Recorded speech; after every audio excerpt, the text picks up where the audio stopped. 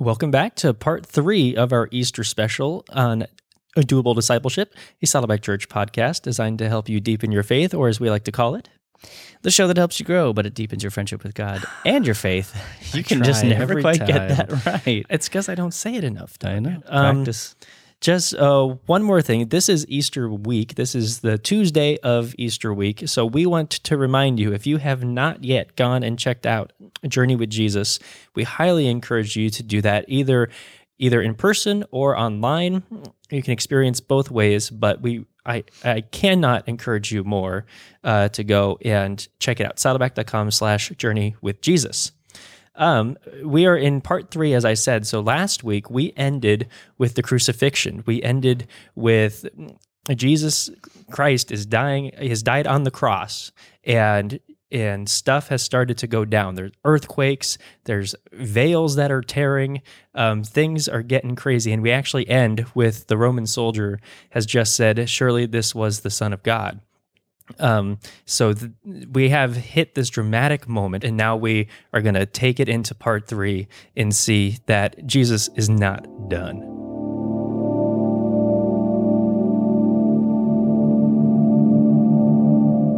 It was the day of preparation, and the Jewish leaders didn't want the bodies hanging there the next day, which was the Sabbath, and a very special Sabbath, because it was the Passover.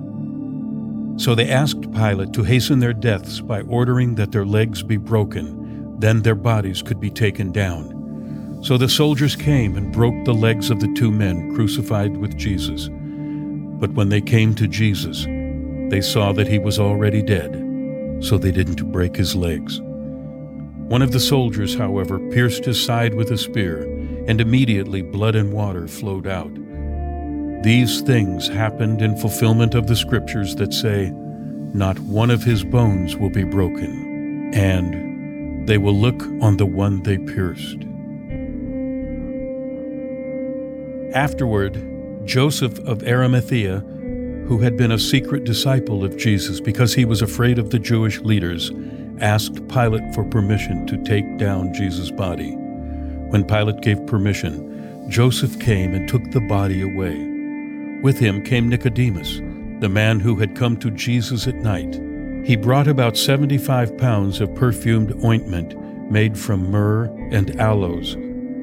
Following the Jewish burial custom, they wrapped Jesus' body with the spices in long sheets of linen cloth. The place of crucifixion was near a garden where there was a new tomb, never used before. And so, because it was the day of preparation for the Jewish Passover, and since the tomb was close at hand, they laid Jesus there.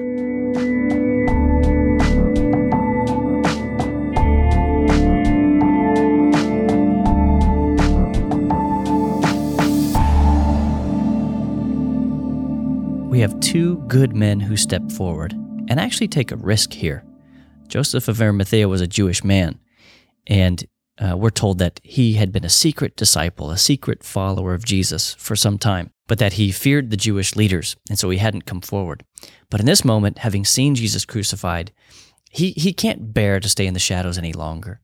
So he decides to come forward and to take a risk, to be the man that will care for Jesus' body after his death. And with him comes a man named Nicodemus.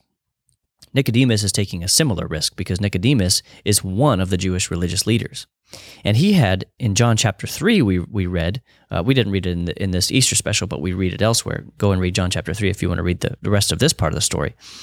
But Nicodemus came to Jesus secretly at night. He didn't want to be seen because he was afraid to lose his reputation coming to Jesus. But he also had a spiritual hunger and a desire to find out who Jesus really was, what he was really teaching, and whether or not it was the truth. And so we have in John chapter 3 an interesting conversation between the 2 of them. But one thing is said in John chapter 3, as Jesus speaks to Nicodemus, he says, "Just as Moses lifted up the bronze snake on a pole in the wilderness, so the Son of Man must be lifted up, so that everyone who believes in him will have eternal life." Now, Nicodemus and Jesus had a very warm conversation in John chapter 3. And I have a feeling, in fact, I'm just about certain that in this moment, and I have a feeling In fact, I'm just about certain that when Nicodemus stood in the crowd as Jesus was being crucified, and he watched Jesus being lifted up on that cross, that these words from Jesus must have flashed back through his mind, where Jesus said, as Moses lifted up the bronze snake on the pole in the wilderness, so the Son of Man must be lifted up, so everyone who believes will have eternal life. Nicodemus decided that he wasn't going to be ashamed anymore. He was going to follow Jesus. And so we have him joining Joseph of Arimathea and caring for Jesus' body after his death, a sign of their devotion and love, and their sorrow over what's just been done to Jesus. The leading priests and Pharisees went to see Pilate. They told him, "Sir, we remember what that deceiver once said when he was still alive. After 3 days I will rise from the dead. So we request that you seal the tomb until the 3rd day. This will prevent his disciples from coming and stealing his body, and then telling everyone he was raised from the dead. If that happens, we'll be worse off than we were at first." Pilate replied, "Take guards and secure it as best you can." So they sealed the tomb and posted guards to protect it.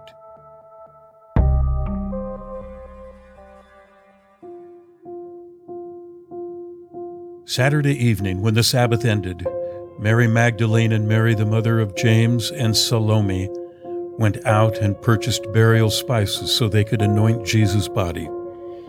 Very early on Sunday morning, just at sunrise, they went to the tomb. On the way, they were asking each other, "Who will roll away the stone for us from the entrance to the tomb?" Suddenly there was a great earthquake, for an angel of the Lord came down from heaven, rolled aside the stone, and sat on it. His face shone like lightning, and his clothing was white as snow. The guards shook with fear when they saw him, and they fell into a dead faint. When the women arrived, they looked up and saw that the stone, which was very large, had already been rolled aside. They ran and found Simon Peter and the other disciple, the one whom Jesus loved. She said, "They have taken the Lord's body out of the tomb, and we don't know where they've put him." Peter and the other disciple started out for the tomb. They were both running, but the other disciple outran Peter and reached the tomb first. He stooped and looked in and saw the linen wrappings lying there, but he didn't go in. Then Simon Peter arrived and went inside. He also noticed the linen wrappings lying there, while the cloth that had covered Jesus' head was folded up and lying apart from the other wrappings. When the disciple who'd reached the tomb first also went in, he saw and believed. For until then, they still hadn't understood the scriptures that said Jesus must rise from the dead. Then they went home.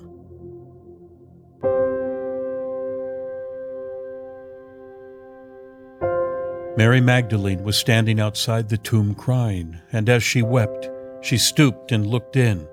She saw 2 white-robed angels, one sitting at the head and the other at the foot of the place where the body of Jesus had been lying. "Dear woman, why are you crying?" the angel asked her.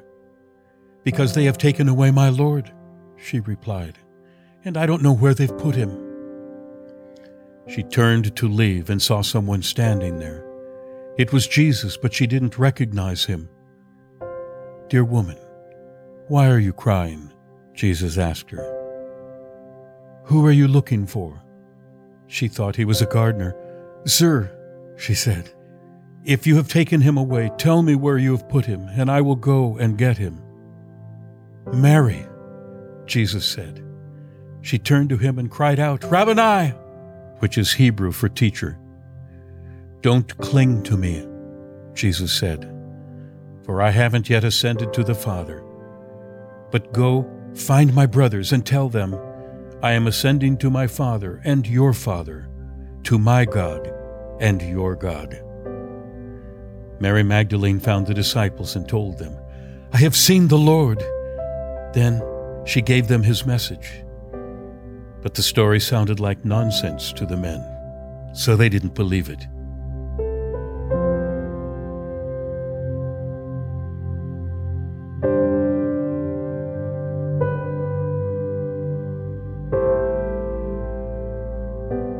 Now, this is a really interesting moment because we see that Jesus has appeared to women first. He did not appear first to Peter. He did not appear first to John or to James, but he appeared to women first. And this is important to know because the law courts of that day would not recognize the testimony of a woman. But we see that Jesus did. Jesus recognized women in a way that the law of that time did not. And actually, what we can take from this is an argument for the historical truth of this account. Because if someone had fabricated this story, if somebody had made up the story of Jesus's resurrection, they would not make the first witnesses to be women because they were considered unreliable. That was kind of just the way it was at the time. Is a woman's account was not taken because it was not considered reliable. But Jesus didn't care. Jesus wanted to appear to these women first, and it's a great testimony to the historic truth of his resurrection. And we see that this moment particularly is really affirming for how he views and for the position of women. That same day, 2 of Jesus' followers were walking to the village of Emmaus, 7 miles from Jerusalem. As they walked along, they were talking about everything that had happened. As they talked and discussed these things, Jesus himself suddenly came and began walking with them, but God kept them from recognizing him. He asked them, "What are you discussing so intently as you walk along?" They stopped short, sadness written on their faces. Then one of them, Cleopas, replied, "You must be the only person in Jerusalem who hasn't heard about all the things that have happened there in the last few days." "What things?" Jesus asked. "The things that happened to Jesus, the man of Nazareth," they said. "He was a prophet who did powerful miracles, and he was a mighty teacher in the eyes of God and all the people. But our leading priests and the other religious leaders handed him over to be condemned to death, and they crucified him. We had hoped he was the Messiah who had come to rescue Israel. This all happened 3 days ago." Then Jesus said to them, "You foolish people, you find it so hard to believe all that the prophets wrote in the Scriptures. Wasn't it clearly predicted that the Messiah would have to suffer all these things before entering his glory?" Then Jesus took them through the writings of Moses and all the prophets, explaining from all the Scriptures the things concerning himself. By this time, they were nearing Emmaus and the end of their journey. Jesus acted as if he were going on, but they begged him, "Stay the night with us, since it is getting late." So he went home with them. As they sat down to eat, he took the bread and blessed it. Then he broke it and gave it to them. Suddenly their eyes were opened, and they recognized him, and at that moment he disappeared. They said to each other, "Didn't our hearts burn within us when he talked with us on the road and he explained the Scriptures to us?" And within the hour they were on their way back to Jerusalem. There they found the 11 disciples and the others who had gathered with them. Then the 2 from Emmaus told their story of how Jesus had appeared to them as they were walking along the road, and how they recognized him as he was breaking the bread. And just as they were telling about it, Jesus himself was suddenly standing there among them. "Peace be with you," he said. But the whole group was startled and frightened, thinking they were seeing a ghost. "Why are you frightened?" he asked. "Why are your hearts filled with doubt? Look at my hands, look at my feet. You can see that it's really me. Touch me and make sure that I am not a ghost, because ghosts don't have bodies, as you see that I do." As he spoke, he showed them his hands and feet. Still they stood there in disbelief, filled with joy and wonder. Then he asked them, "Do you have anything here to eat?" They gave him a piece of broiled fish, and he ate it as they watched. Then he said, "When I was with you before, I told you that everything written about me in the law of Moses and the prophets and in the Psalms must be fulfilled." Then he opened their minds to understand the Scriptures, and he said, "Yes, it was written long ago that the Messiah would suffer and die and rise from the dead on the third day. It was also written that this message would be proclaimed in the authority of his name to all the nations, beginning in Jerusalem. There is forgiveness of sins for all who repent." One of the 12 disciples, Thomas, nicknamed the Twin, was not with the others when Jesus came. They told him, "We have seen the Lord." But he replied, "I won't believe it unless I see the nail wounds in his hands, put my fingers into them, and place my hands into the wound in his side." 8 days later, the disciples were together again, and this time Thomas was with them.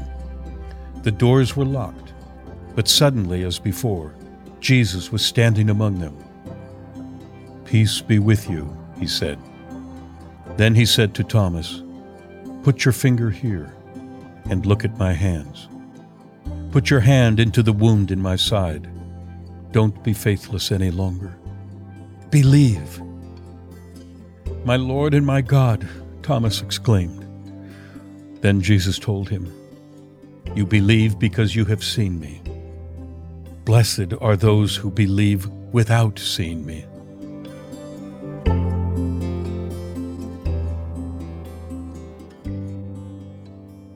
I want to make sure we notice an important point that Jesus is making here.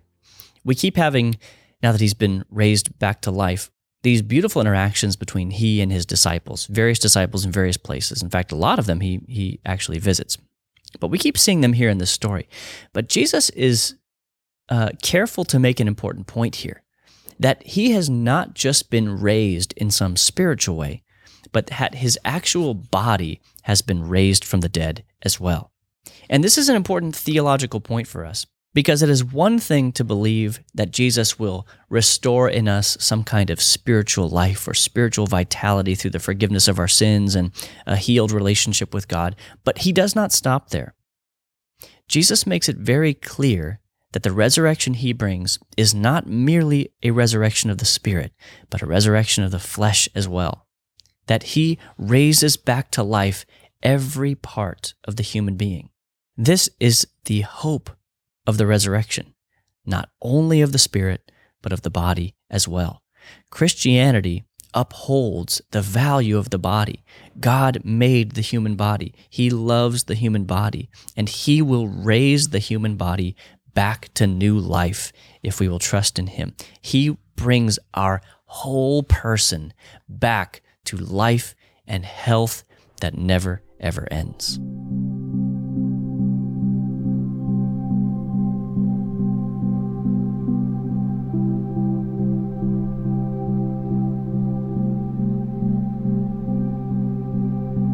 Later, Jesus appeared again to the disciples beside the Sea of Galilee.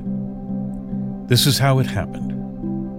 Several of the disciples were there: Simon Peter, Thomas, Nathanael from Cana of Galilee, the sons of Zebedee, and 2 other disciples. Simon Peter said, "I'm going fishing." "We'll come too," they all said. So they went out in the boat, but they caught nothing all night.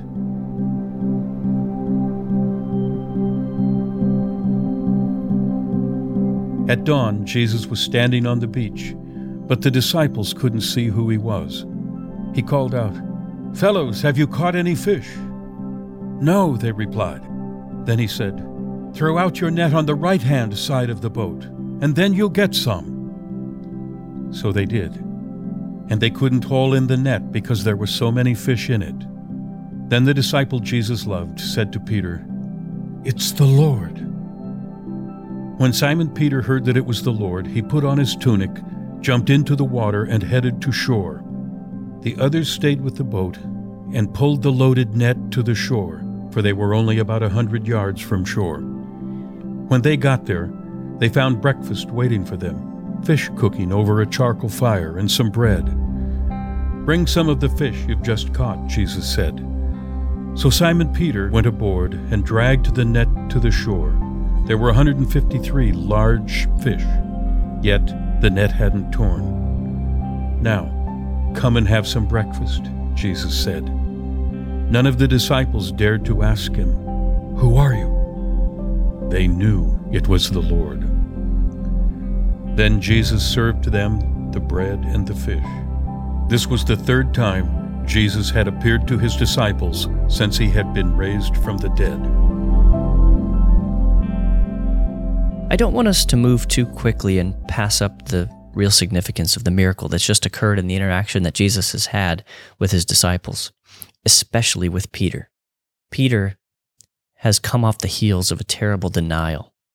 Just a few days ago, Peter denied Jesus 3 times, just as Jesus said that he would. And we saw Peter go away, weeping bitterly, because he knew he had turned his back on his friend. In this moment, we see Peter react differently from all the other disciples. What we don't realize if we just read this too quickly is that Jesus is sending a powerful message to the disciples, especially to Peter. Because this miracle mirrors the miracle that Jesus did with Peter and James and John on the day he called them to be his disciples. Years ago, he was walking along the shore of the Sea of Galilee, and he saw these men who were fishermen mending their nets. Jesus asked Peter to paddle him out in the boat so he can speak to the crowd. And after he speaks to the crowd, Jesus says, "Let's go out a little bit farther and let's catch some fish." Peter says, "Well, there's no point." He said, "We fished all night and we didn't catch anything." And Jesus says, "Well, go ahead and throw them in the water." Peter does it anyway. And immediately, the nets are so filled with fish that they start to tear and they can't even pull them into the boat. They have to call for more help so they can pull in all the fish. This was the miracle that Jesus did on the day he called Peter to be his disciple. In a dark, dark moment for Peter, knowing that he had denied Jesus, Jesus shows up and does the same miracle that he did on the day that Peter was called. It is a healing moment for Peter because Jesus is sending a powerful message saying, "I'm not done with you yet. I still love you. You're forgiven." And that's why Peter reacts the way that he does. Because for Peter, this is the moment of reinstatement. This is the moment where Peter realizes, it's all okay. I'm forgiven. And so he jumps into the water in true Peter fashion, swims to the shore to meet Jesus.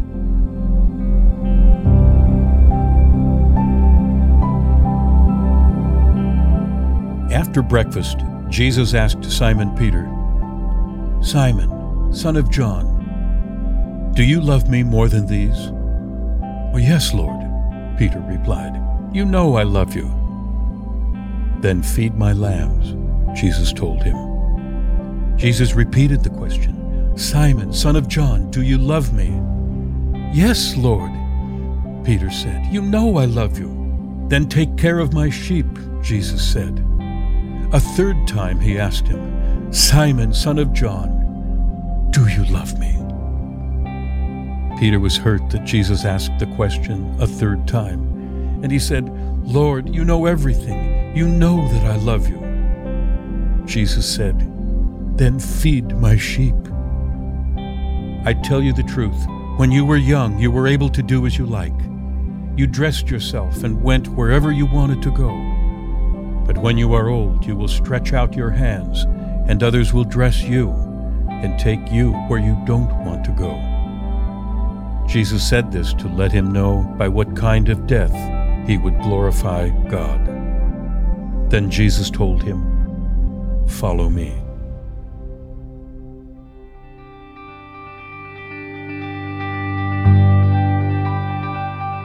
Then the 11 disciples left for Galilee, going to the mountain where Jesus had told them to go.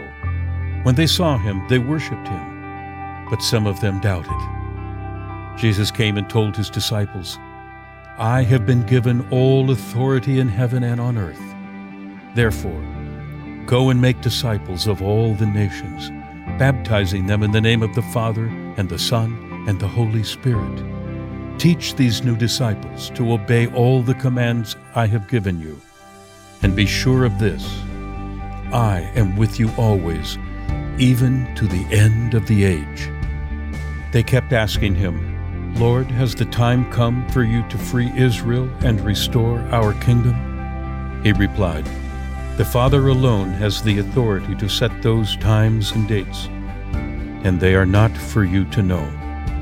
But you will receive power when the Holy Spirit comes upon you, and you will be my witnesses, telling people about me everywhere, in Jerusalem, throughout Judea, in Samaria, and to the ends of the earth."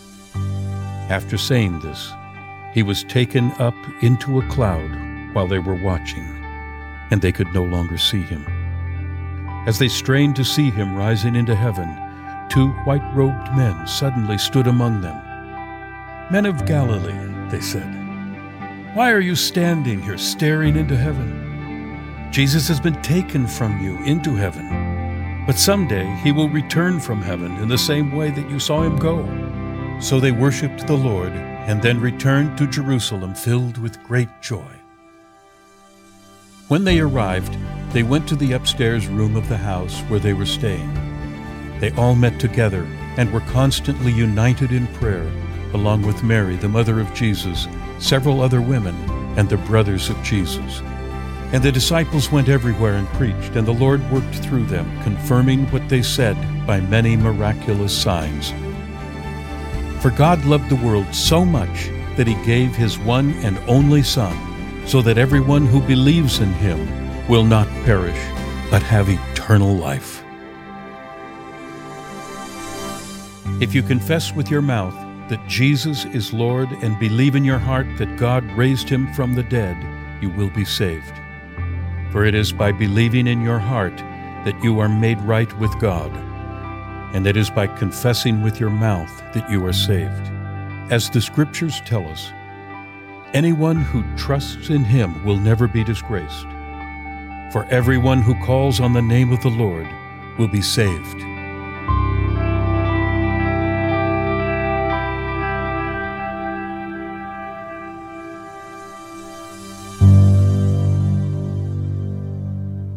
We ended on a really important note there, ending with that Romans chapter 10 passage that says, "Anyone who trusts in Jesus will never be disgraced, for everyone who calls on the name of the Lord will be saved."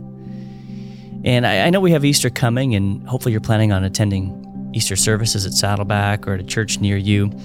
But you know what? Today is the day to turn to Jesus if you've never done that. If you're a listener who's kind of maybe on the fringes of faith and you've just been investigating before, or maybe you've been hanging around church for a while or listening to the show, but you haven't really made a decision to turn your life to Jesus once and for all, to say, "Jesus, you're going to be the king of my life from now on. I'm turning to you. I want all my sins forgiven. I want my past wiped away. And I want to know that I have a relationship with you, and that I have an eternal home with you in heaven, and that I have eternal life beginning right now." If you want to know for sure that you are in a friendship with God today, then I want to invite you to just say a prayer with me.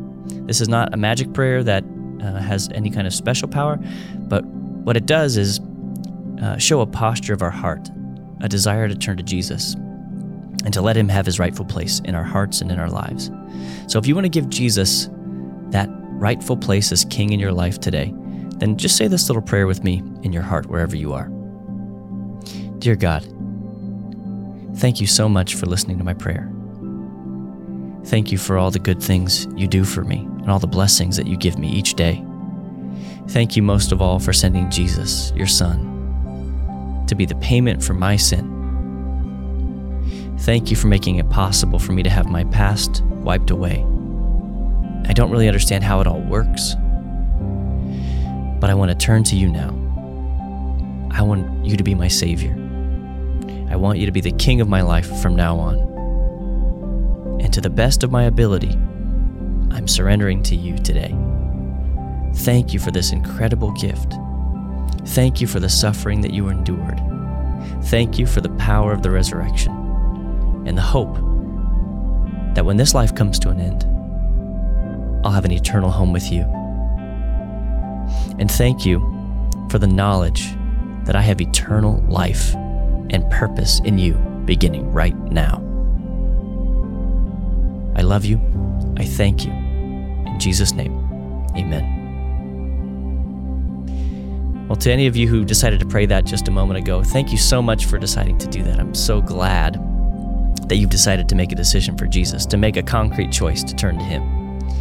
And if you're looking for a church home, if you're not already connected here at Saddleback, I would encourage you to find a local Saddleback Church campus near you and get plugged in there.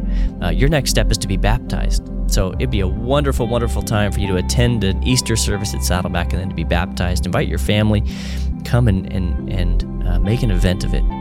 Easter services here at Saddleback start on Thursday, April 18th, which is just 2 days away.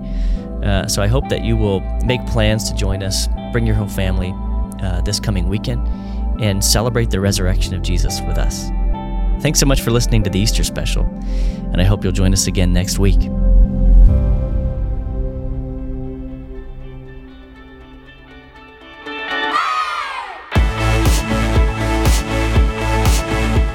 These excerpts from the New Living Translation were used by permission of Tyndale House Publishers, Incorporated. All rights reserved. Product available for purchase at www.tyndale.com.